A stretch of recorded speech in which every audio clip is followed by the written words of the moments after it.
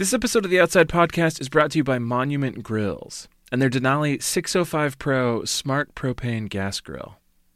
Featuring 6 main burners and an infrared side burner, the Denali grill solves a lot of backyard barbecue complaints before they start. There's no waiting for the grill to heat up because the Denali heats to 700 degrees Fahrenheit in just 10 minutes. And you don't have to worry about uneven heat because the Denali features patented Blaze Zone technology for consistent temperatures across the whole grill.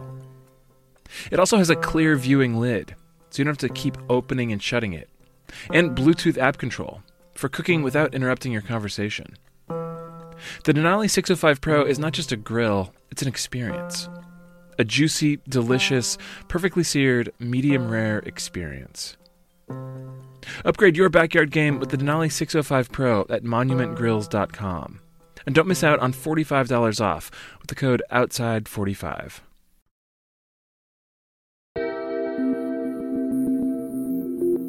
From Outside Magazine, this is the Outside Podcast.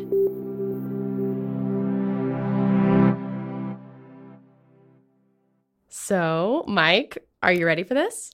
What are we doing again? We're sitting around a campfire, telling stories. Oh, yeah, right. Yes, I am ready. And because, as you say all the time, Outside is dedicated to celebrating our misadventures, these are going to be stories about when things went very, very wrong. Uh-huh, because those are the ones you remember, because they teach you the most. I knew you were going to say that. It's true. Did I ever tell you my Alaska sailing story? I don't think so. You would remember. Okay, so it was like 15 years ago, and I was with 2 friends on an old 30-foot sailboat for 10 days in Southeast Alaska.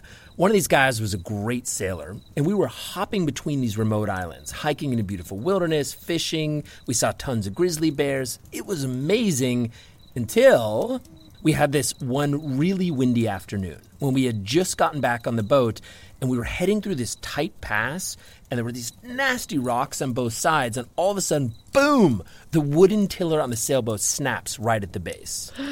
No way. I am freaked out, but my sailing buddy jumps into action, and he basically uses the sails to steer us out the pass as best he can. Then he heads below deck to dig through his tools and spare parts, and he leaves me in charge of the sailing. The conditions are getting nasty, right?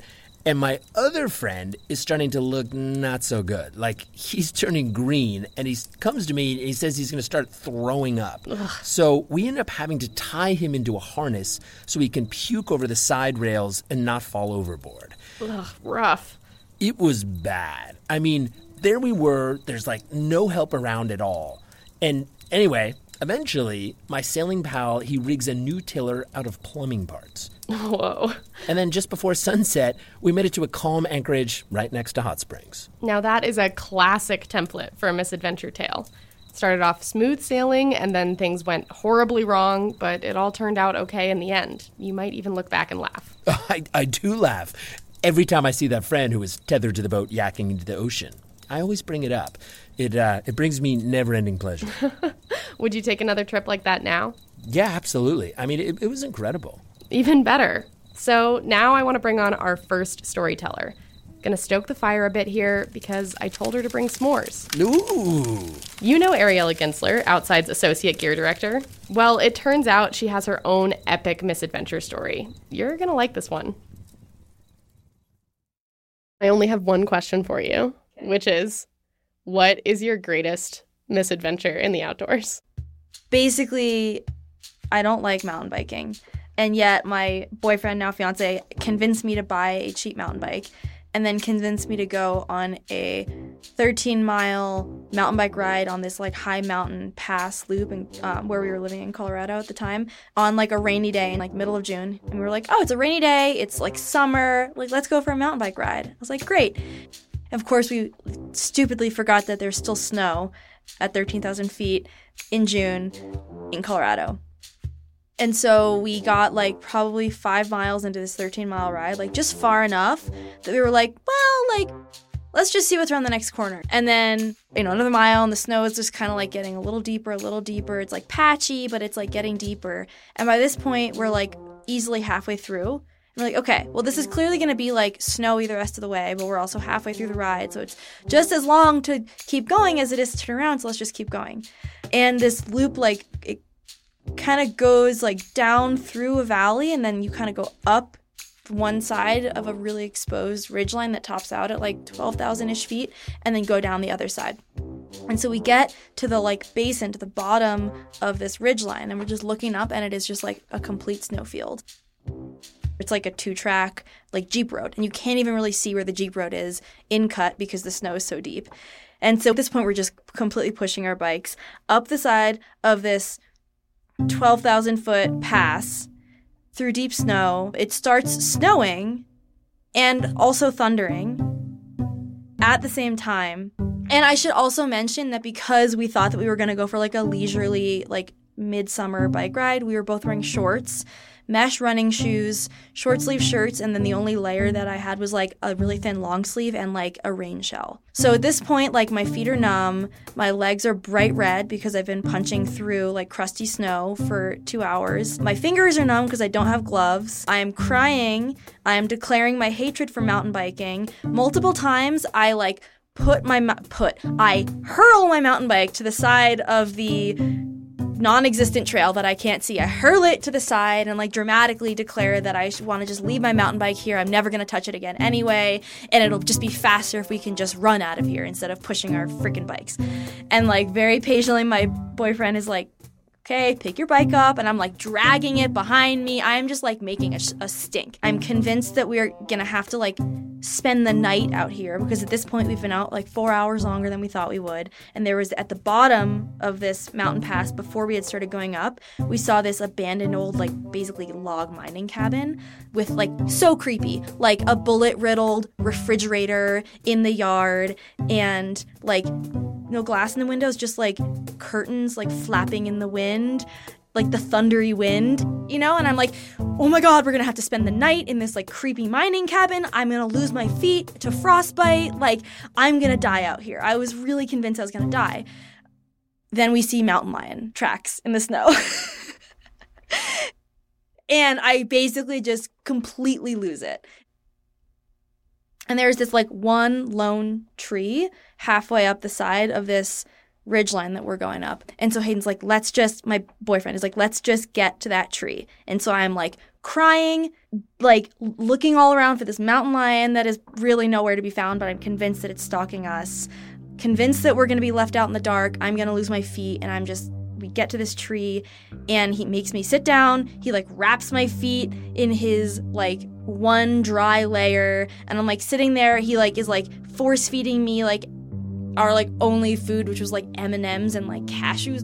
I had left my bike like 100 feet down the trail in one of my like dramatic declarations of hatred for the sport. Sat under this tree with my feet wrapped in a shirt, eating M&Ms and cashews while Hayden goes back to retrieve my bike for me, sets it down, and then we just like sit there while it's like thunder booming all around us and snow is falling, and I have no idea like how much farther we have. At this point I'm convinced that we've like entered Narnia and this loop is gonna last forever and we're never gonna get home and the mountain lion's gonna eat us. And like basically long story short, like the misery continued for like another hour. It like finally convinced me to like get up, put my like wet socks and shoes back on, like get back out into the snow, like keep pushing my bike up to the top of this ridgeline. We get up to the top of the ridgeline, then we realize the top of the ridgeline is actually the halfway point of the ridgeline, and we have to go all the way around like this big contour around this like big kind of like cliff face. But we like eventually like find our way to the actual top of this ridgeline, and it is sunny and like the snow has started melting, and we like ride our bikes down the other side and get home and like eat a gross amount of Chinese food. And it was all fine, and now I can laugh about it, but at the time I really thought I was gonna die. Have you mountain biked since? Yes, but not in the snow. And what did you learn from this experience? That there's still snow at 13,000 feet in June in the Alpine, which I already knew, but I just had to learn it again the hard way. And to always bring long pants and dry socks when I'm going into the Alpine. Yeah. And that Chinese food solves everything.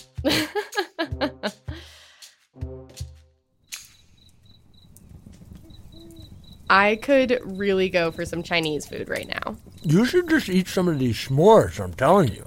Mike, you need to slow down. Seriously, it's getting out of hand. Wait, do you have 3 marshmallows in your mouth right now? Maybe.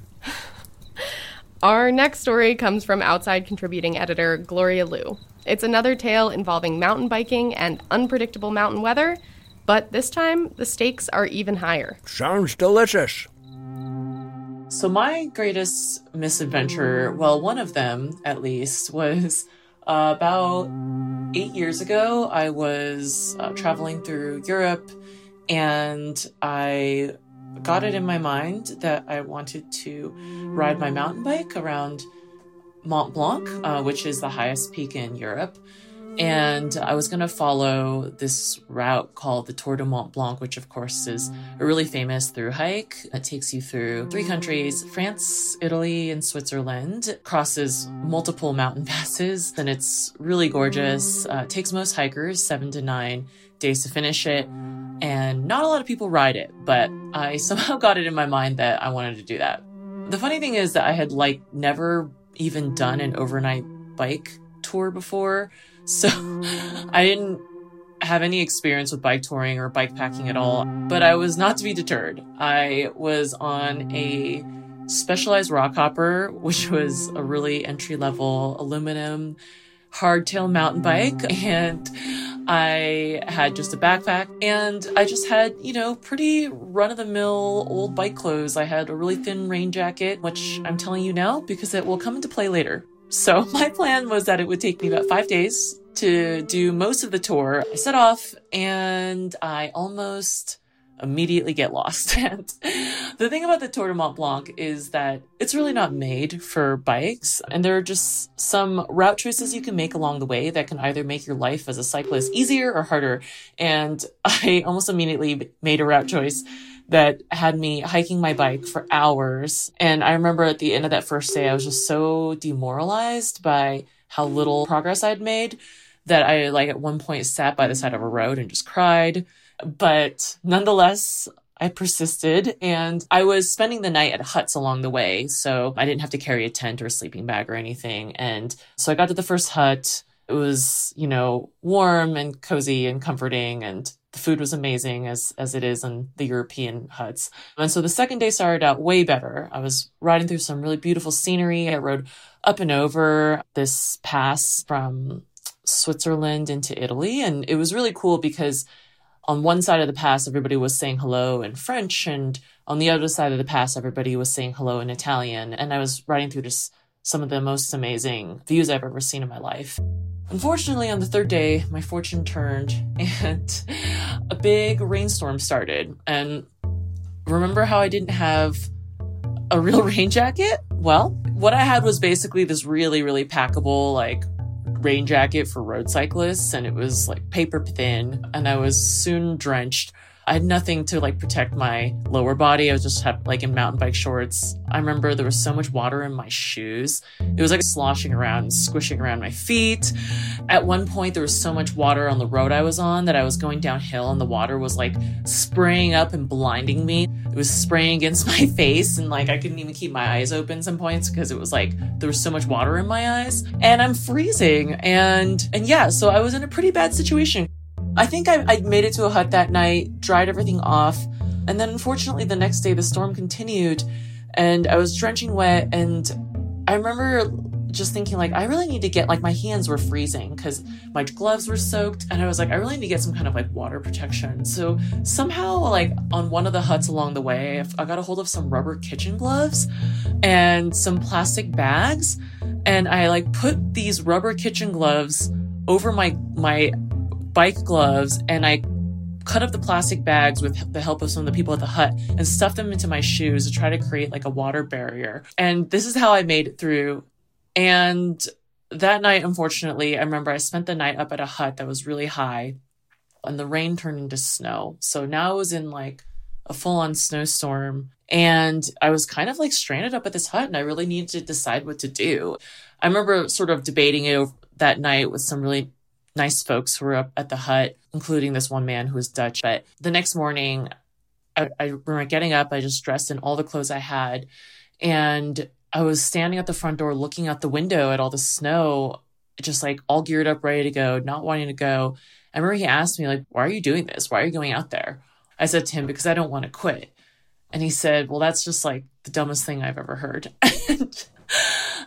And that really stuck with me and kind of caught me, because I think that to that point I had never, the concept of setting some big goal and then not finishing it or quitting was really foreign to me. And I was like, wow, like I don't have to finish this. Like all this time I felt like it was so important to finish things because it proves that you're strong and you don't give up. But like sometimes it's more important to be smart than it is to be strong.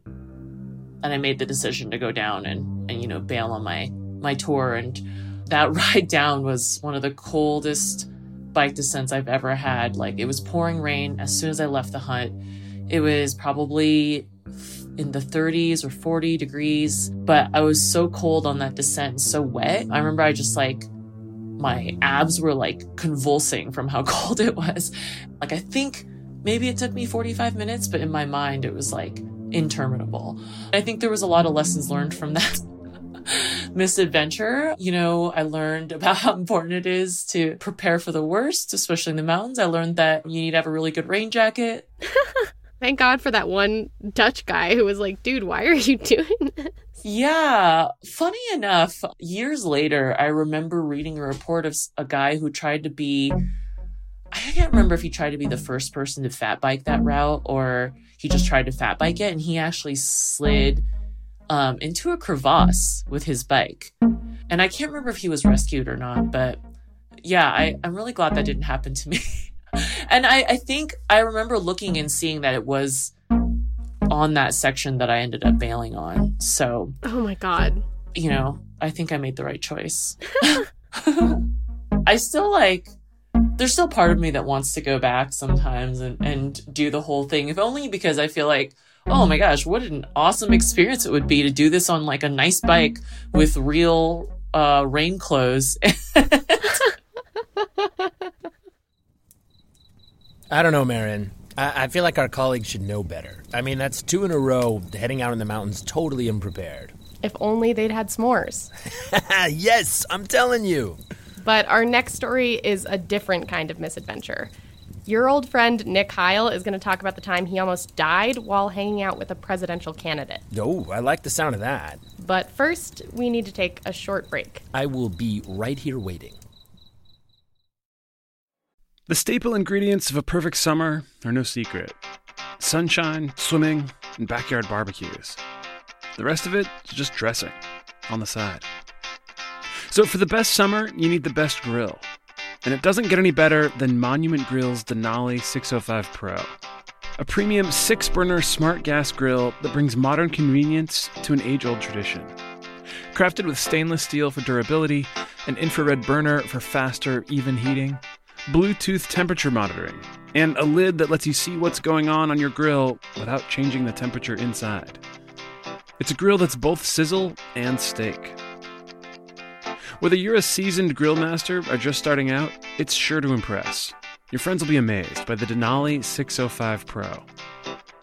Use code OUTSIDE45 for an exclusive discount and enjoy fast, free shipping.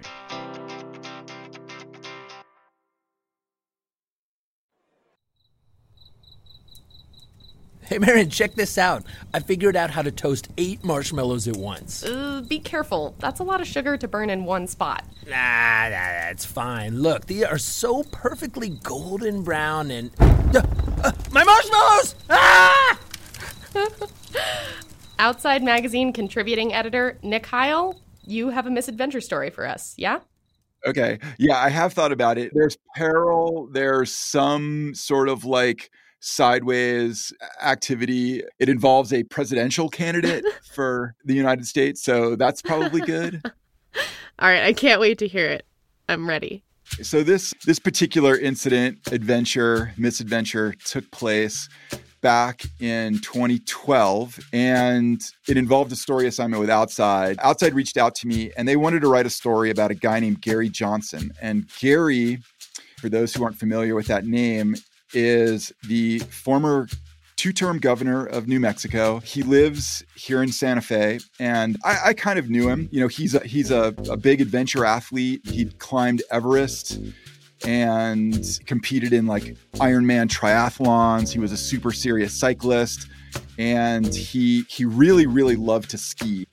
Anyways, I thought this sounded like a great potential story, and sure enough, signed on and agreed to go with Gary to Manchester, New Hampshire, where he was going to announce his candidacy. So the other component to this trip was that Gary, in addition to, being a new presidential candidate, announcing his candidacy in a coat and tie in the city square, was also going to go to Mount Washington and ski Tuckerman's Ravine. And Tuckerman's is, it's a classic area for backcountry skiers. It's kind of on the north face of Mount Washington. It's this big, broad ravine.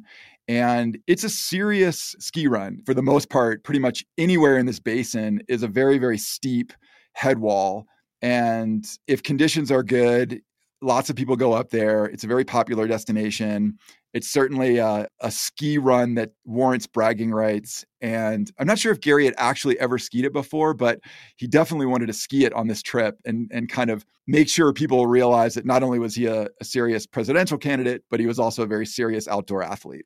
So off I go with Gary, and I'm hanging out with him, watching him talk at the town square, announce his presidency, lots of applause, big crowd, et cetera, and not really thinking much at all about skiing Tuckerman's. Now, I love to ski. I consider myself a fairly accomplished skier, and, I really kind of dismissed Tuckerman's as being sort of a novelty outing and something that obviously wasn't going to be overly dangerous because this guy is a presidential candidate. He has lots of things that he has to do in the weeks ahead.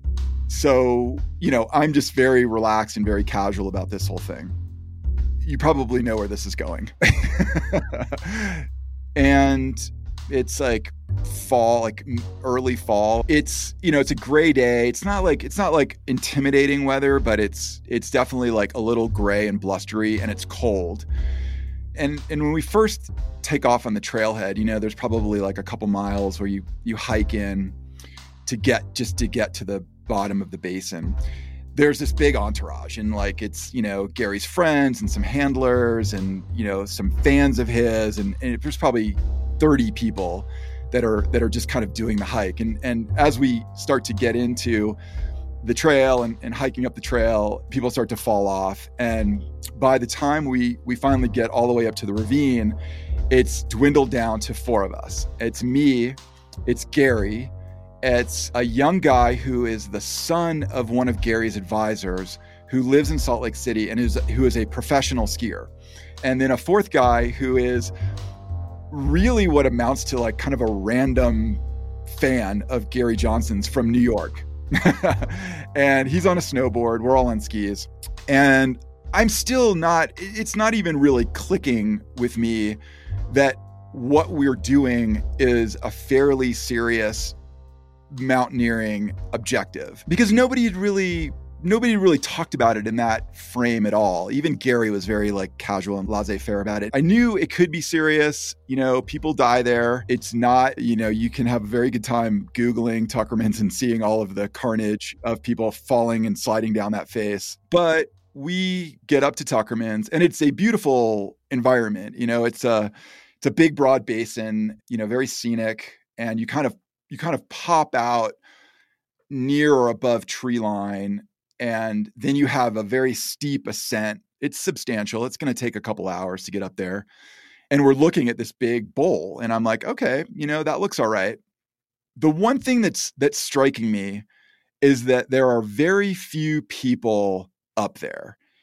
And everything I knew about Tuckerman's is that it's a very popular place. And we kind of get to the bottom where we're going to start the steep ascent up the head wall.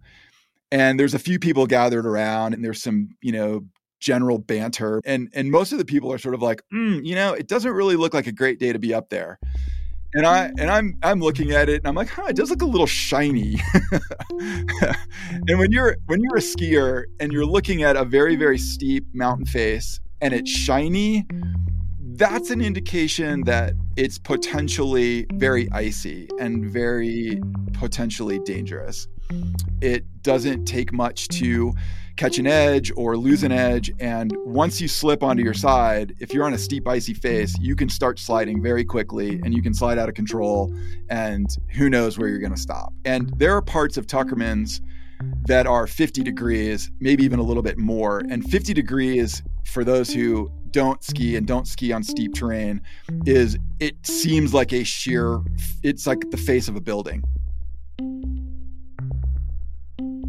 So here we are, the four of us at the bottom, looking up at the face, hearing sort of the banter around the base area, and kind of thinking like, not entirely sure if this is a great idea, but we're also thinking we can go up and take a look and sort of assess as we go. And at this point, we're putting on crampons onto our ski boots. We have ice axes with us. So we start going up this one part of the ravine, which is the typical route that people use to ascend it. And it's steep. It's so steep that I'm looking up at the guy in front of me and I can see the bottoms of his ski boots. Like he's putting the toes of his boots in these steps and I can see the bottoms of his boots. And this is the easy part.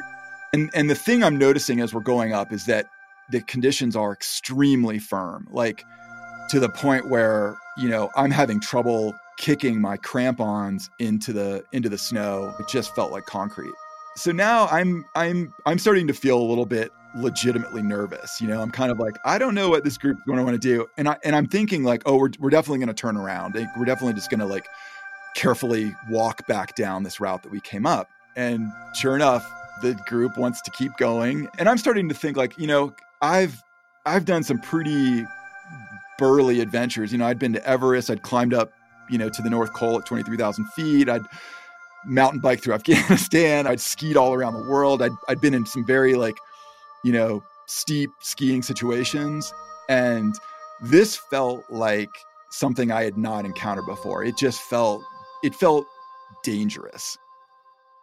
But I'm like, I'm in, I'm committed to be with this group. And I'm just like, oh, I could just see the headline, like presidential candidate skis Tuckerman's while adventure journalist backs away and goes home with his tail between his legs. So I'm feeling like I really need to like hang with the group. Well, we get up to the top of the head wall and now things are real. Like we are committed. And it's like a horizon line. I mean, we might as well have been in boats looking at a waterfall because it just falls off into no man's land. And it feels like the snow is even firmer. Like it is just boilerplate ice. I'm like trying to punch my ski pole into it and it's like tink, tink, tink, tink. It is scary, hard conditions. And we're getting closer and closer to the steepest part of the run. And I'm thinking like, this is like a for real no fall zone. If anybody slips right there, they are just going to rock it to the bottom of this thing. And it's, I think it might be 1,000 feet down that face. It's big.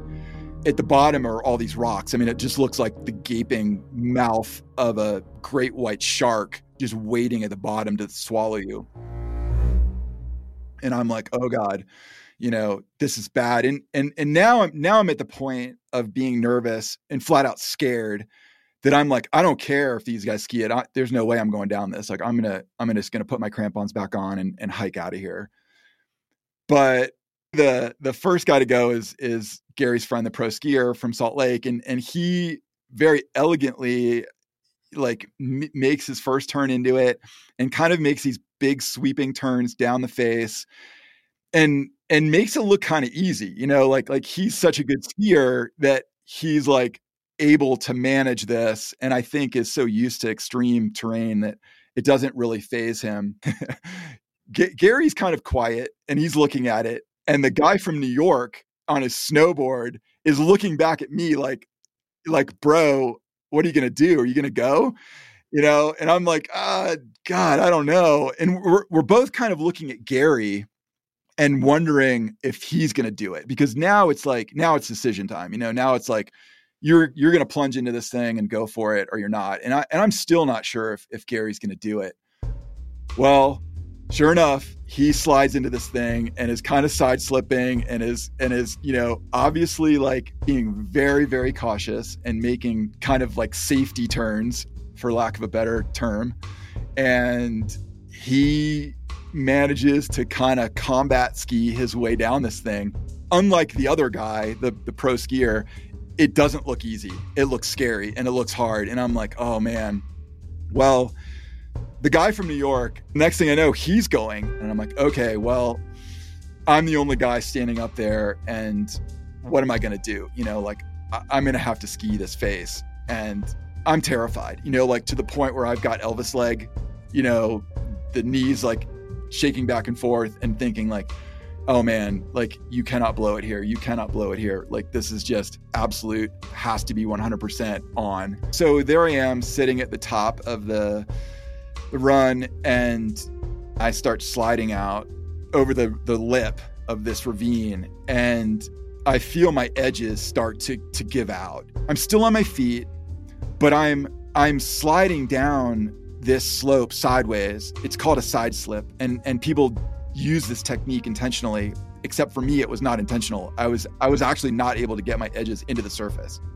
Then I'm like, oh, this is it. Like this is the end. And I slide on my skis in what must have been the ugliest performance on a ski slope in the history of skiers. I don't to this day, I don't know how I was able to not just fall into my side and slide down, except that, maybe there was some like magical force keeping me upright. But I side slipped down this thing for, I don't know. I mean, it felt like 100 feet, 200 feet. It felt like a ways. And then maybe the slope started to just change ever so slightly, or maybe the surface just got a little bit less firm. But I felt my edges start to bite in. And I'm able to just kind of navigate my skis to this point where I could get enough purchase on that icy slope to bring myself to a complete stop.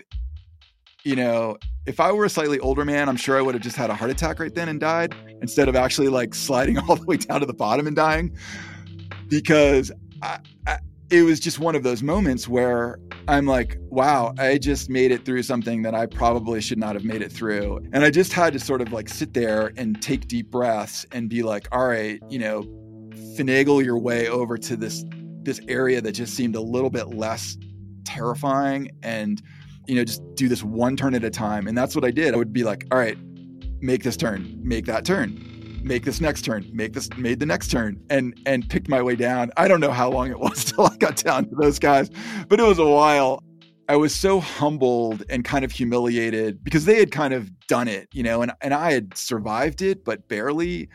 My respect for presidential candidate Gary Johnson at the time was elevated considerably after that experience. I just had to kind of like sit there when I finally made it down to them and lay on my side and kind of regroup and realize that like, oh man, like I just made it through this thing that was very, very dicey and dangerous. And okay, it'll be good for the story.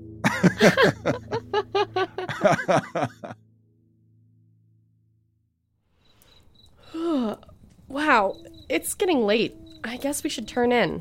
Got that big group hike tomorrow. I probably should have checked the forecast. Mike, do you want to do the credits? Mike? What? Oh my God, you had a sugar crash, didn't you? This episode was written and produced by me, Maren Larson, and edited by the inventor of the S'morestick 8000, Michael Roberts. If you have a misadventure story you'd like to tell on the show, we want to hear it. Send us an email at podcast@outsideinc.com. The Outside Podcast is made possible by our Outside Plus members. Learn more about all the benefits of membership at outsideonline.com/podplus. We're offering new members a 25% discount. Just enter the code POD25 at checkout. Mike. Yeah, I'm up. Okay. You gotta get in the tent, dude. The bears are gonna eat you. You're like a walking s'more.